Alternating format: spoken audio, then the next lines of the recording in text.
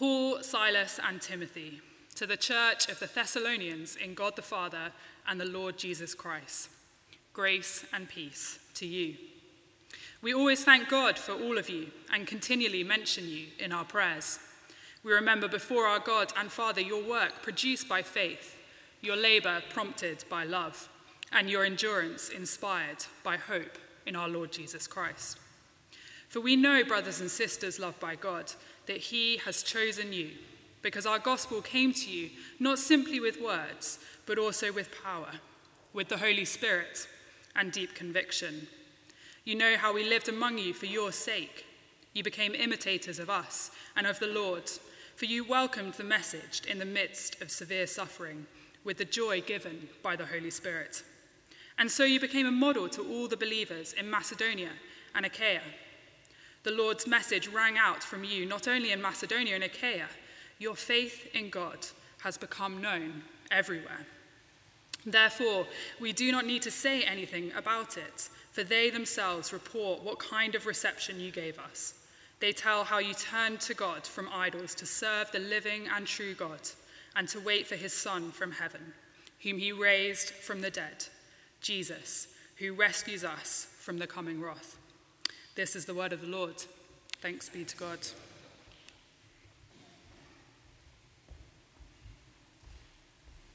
Thank you so much, Claire. For those of you who don't know me, my name is Matt, and I'm on the team at St. Michael's, and it's wonderful to be with you, and a real warm welcome as well to those joining us online. Shall we pray as I begin?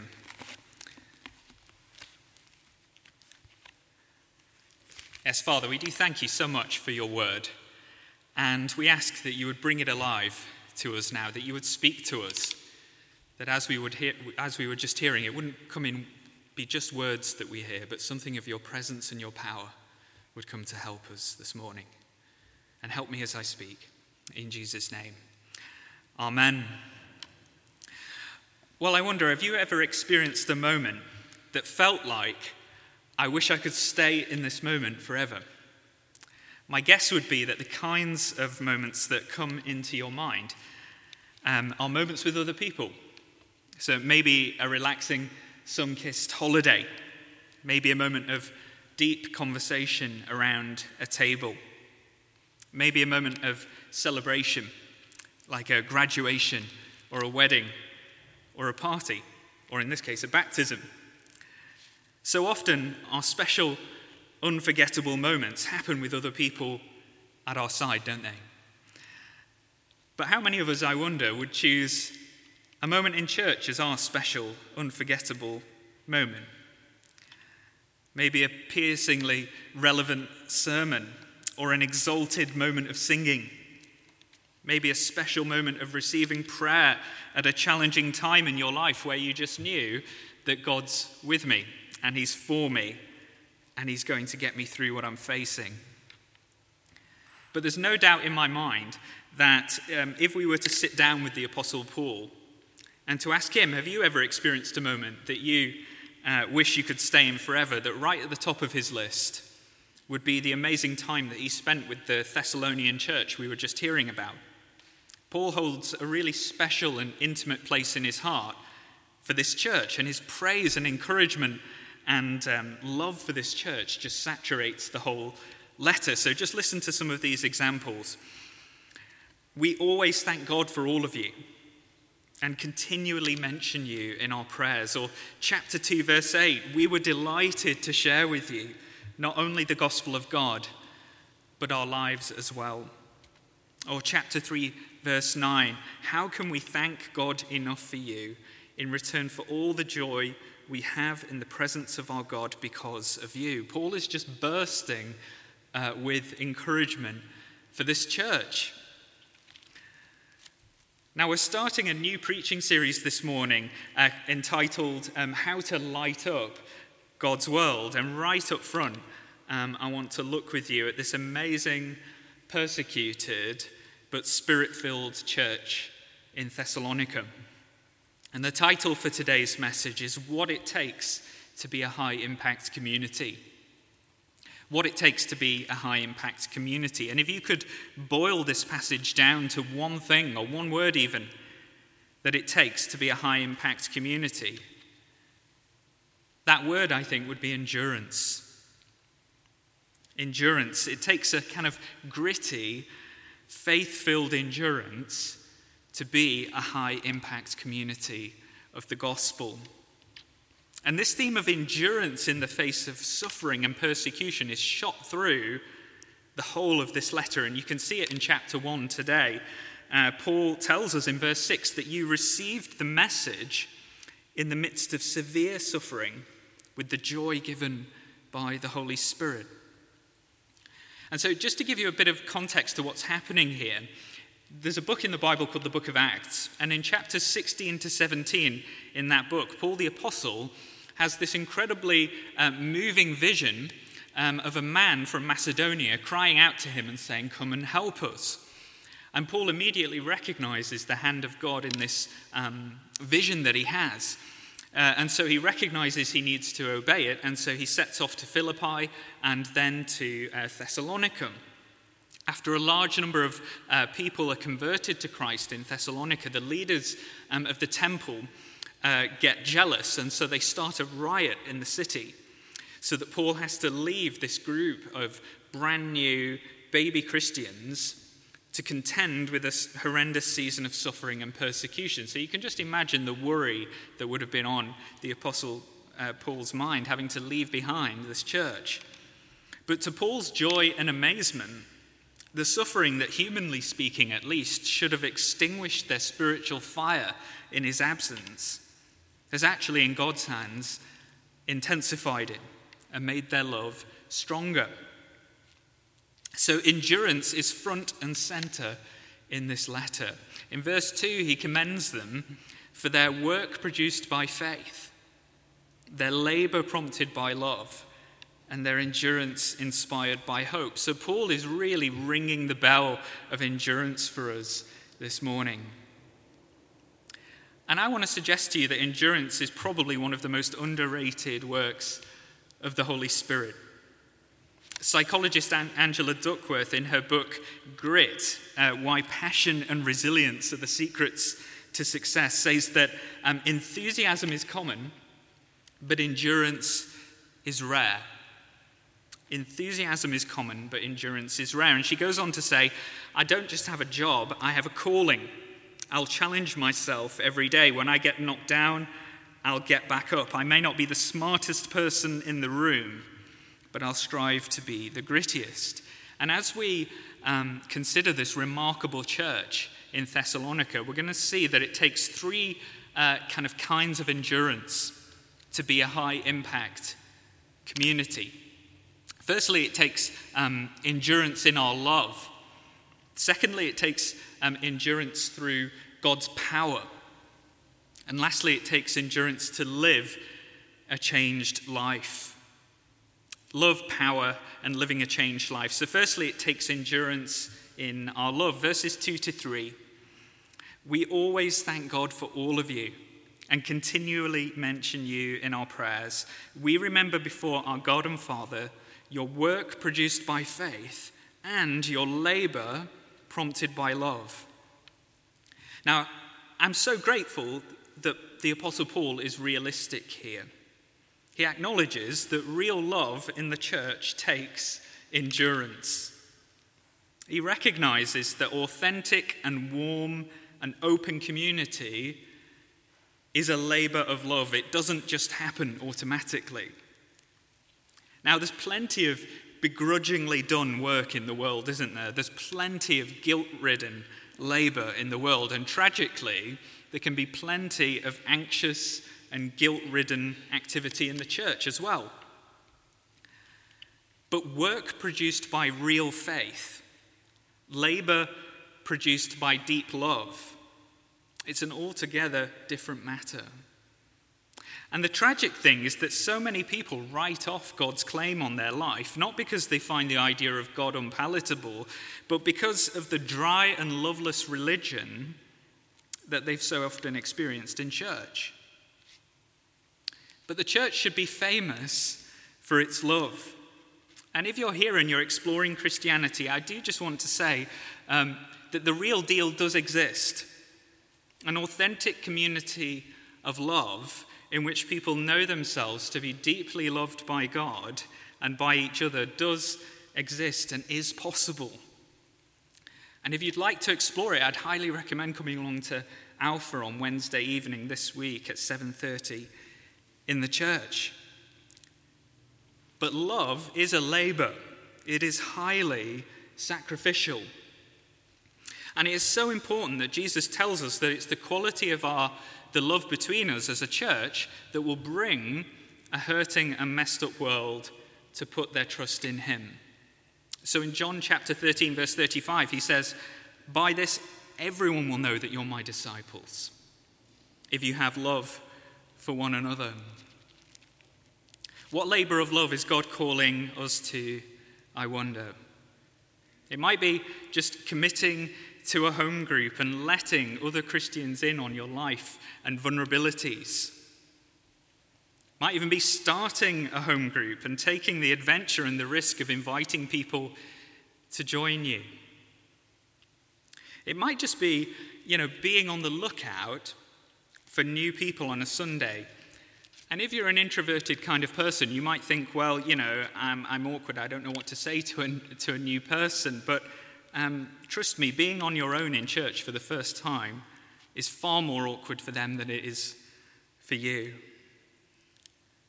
I liked this advice that I saw on Twitter. It says, my husband has 3 rules of engagement when we go to church. And these are good principles for us to consider, I think.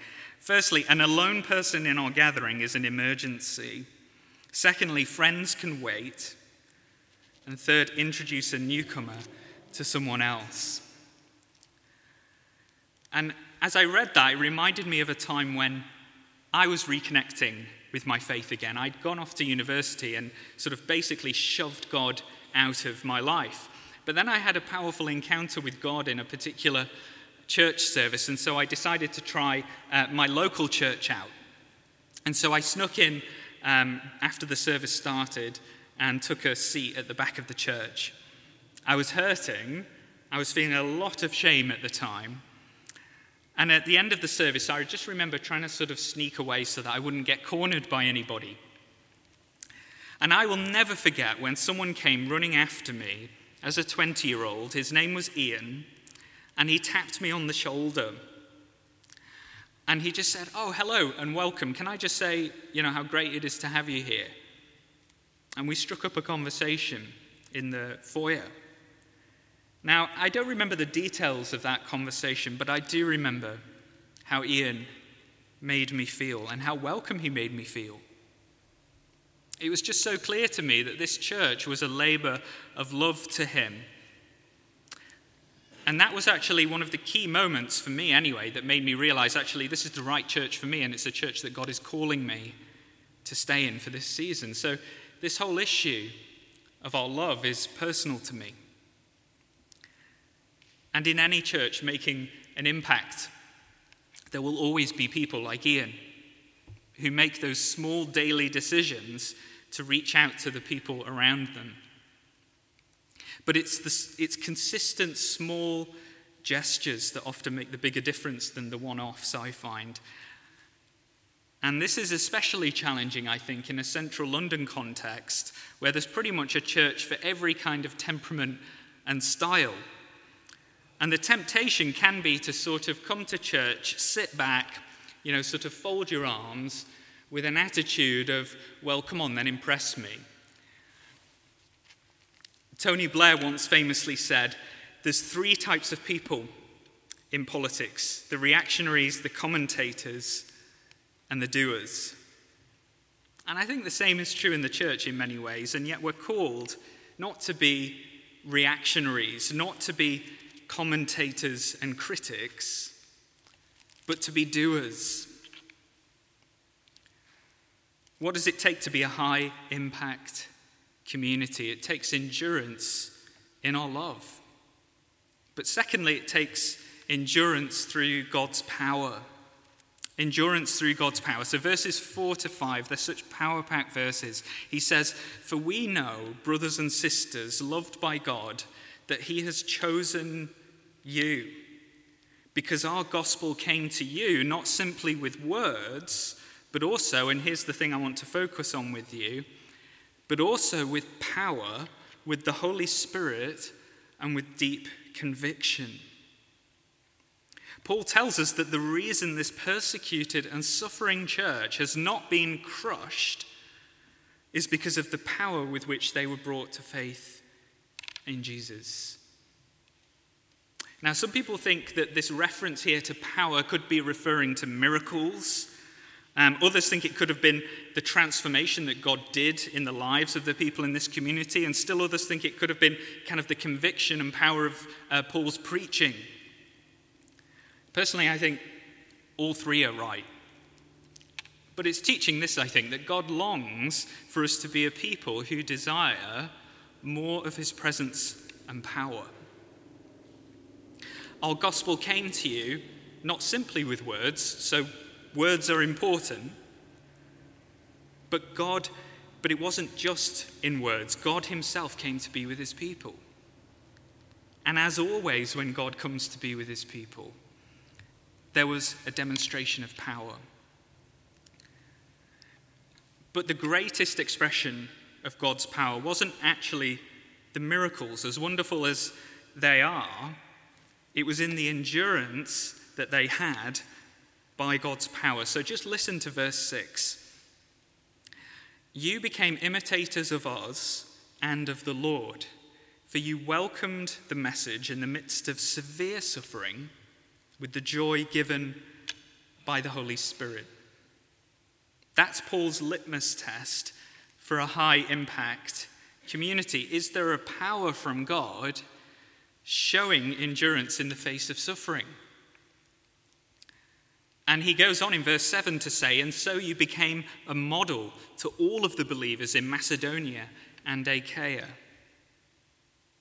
And so I do just want to encourage those of you who are in a season right now of endurance or suffering, that your endurance is far more powerful and helpful for others than you might imagine.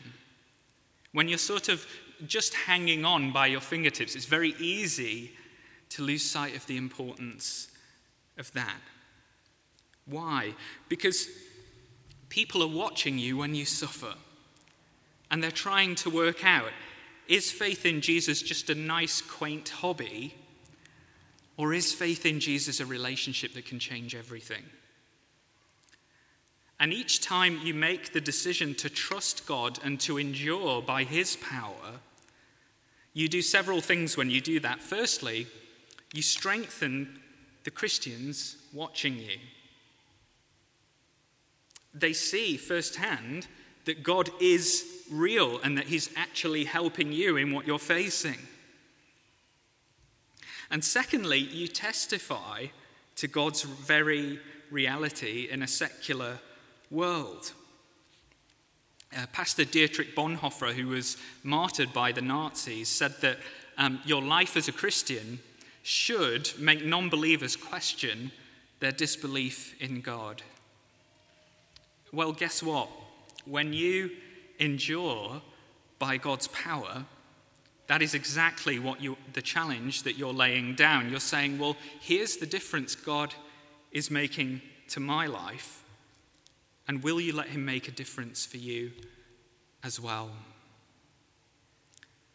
What does it take to be a high-impact community? It takes endurance in our love. It takes endurance through God's power. And lastly, it takes endurance to live a changed life. So starting halfway through verse 9, it says, they tell how you turned to God from idols to serve the living and true God, and to wait for his Son from heaven, whom he raised from the dead, Jesus, who rescues us from the coming wrath.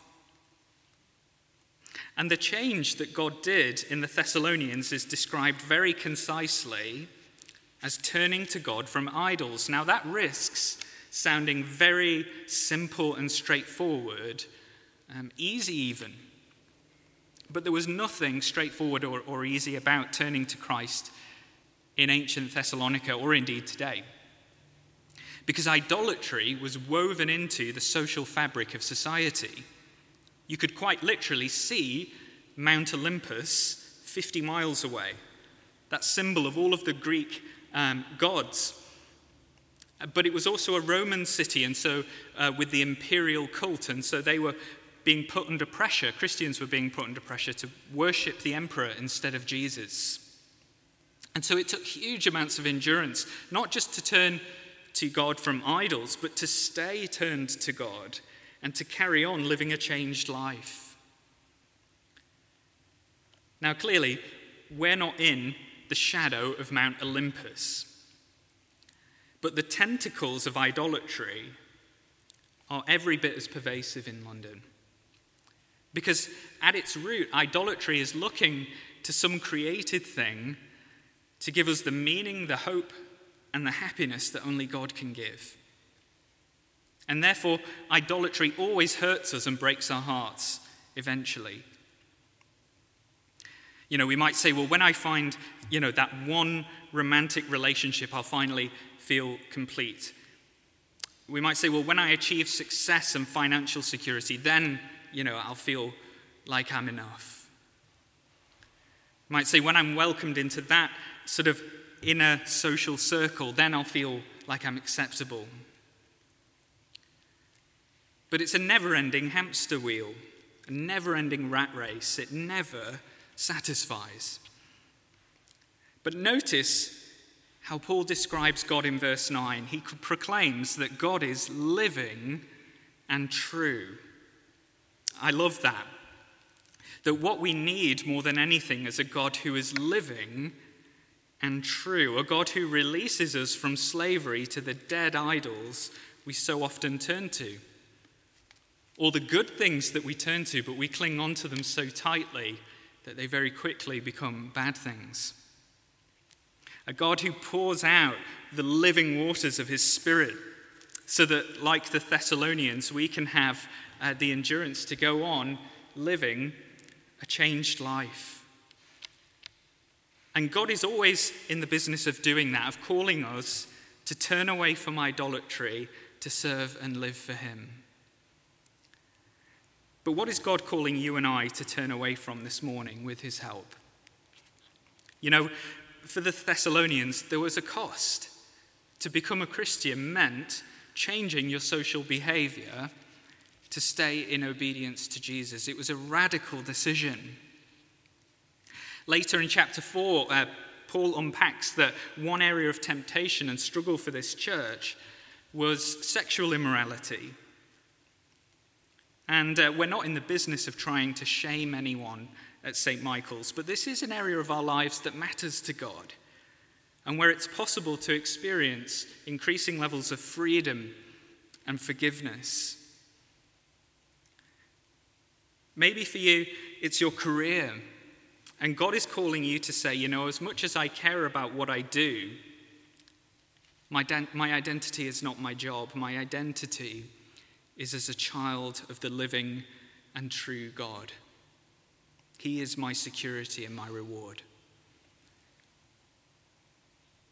What does it take to be a high-impact community? It takes endurance in our love. It takes endurance through God's power. And it takes endurance to live a changed life and to keep on living it. But friends, don't forget the endurance of Jesus.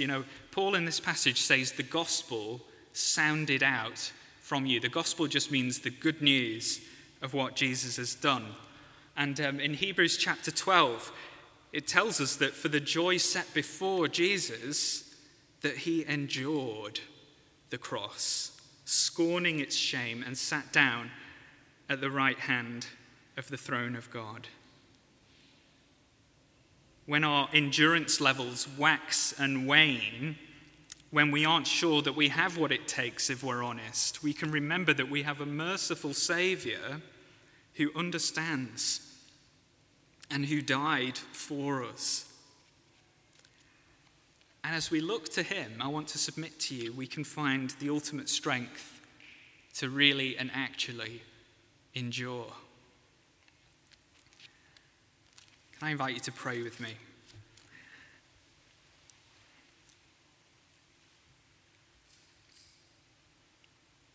Father, we thank you so much for sending Jesus to endure the cross for us. And we do ask that you would give us now something of his endurance. Help us to endure in our love for each other.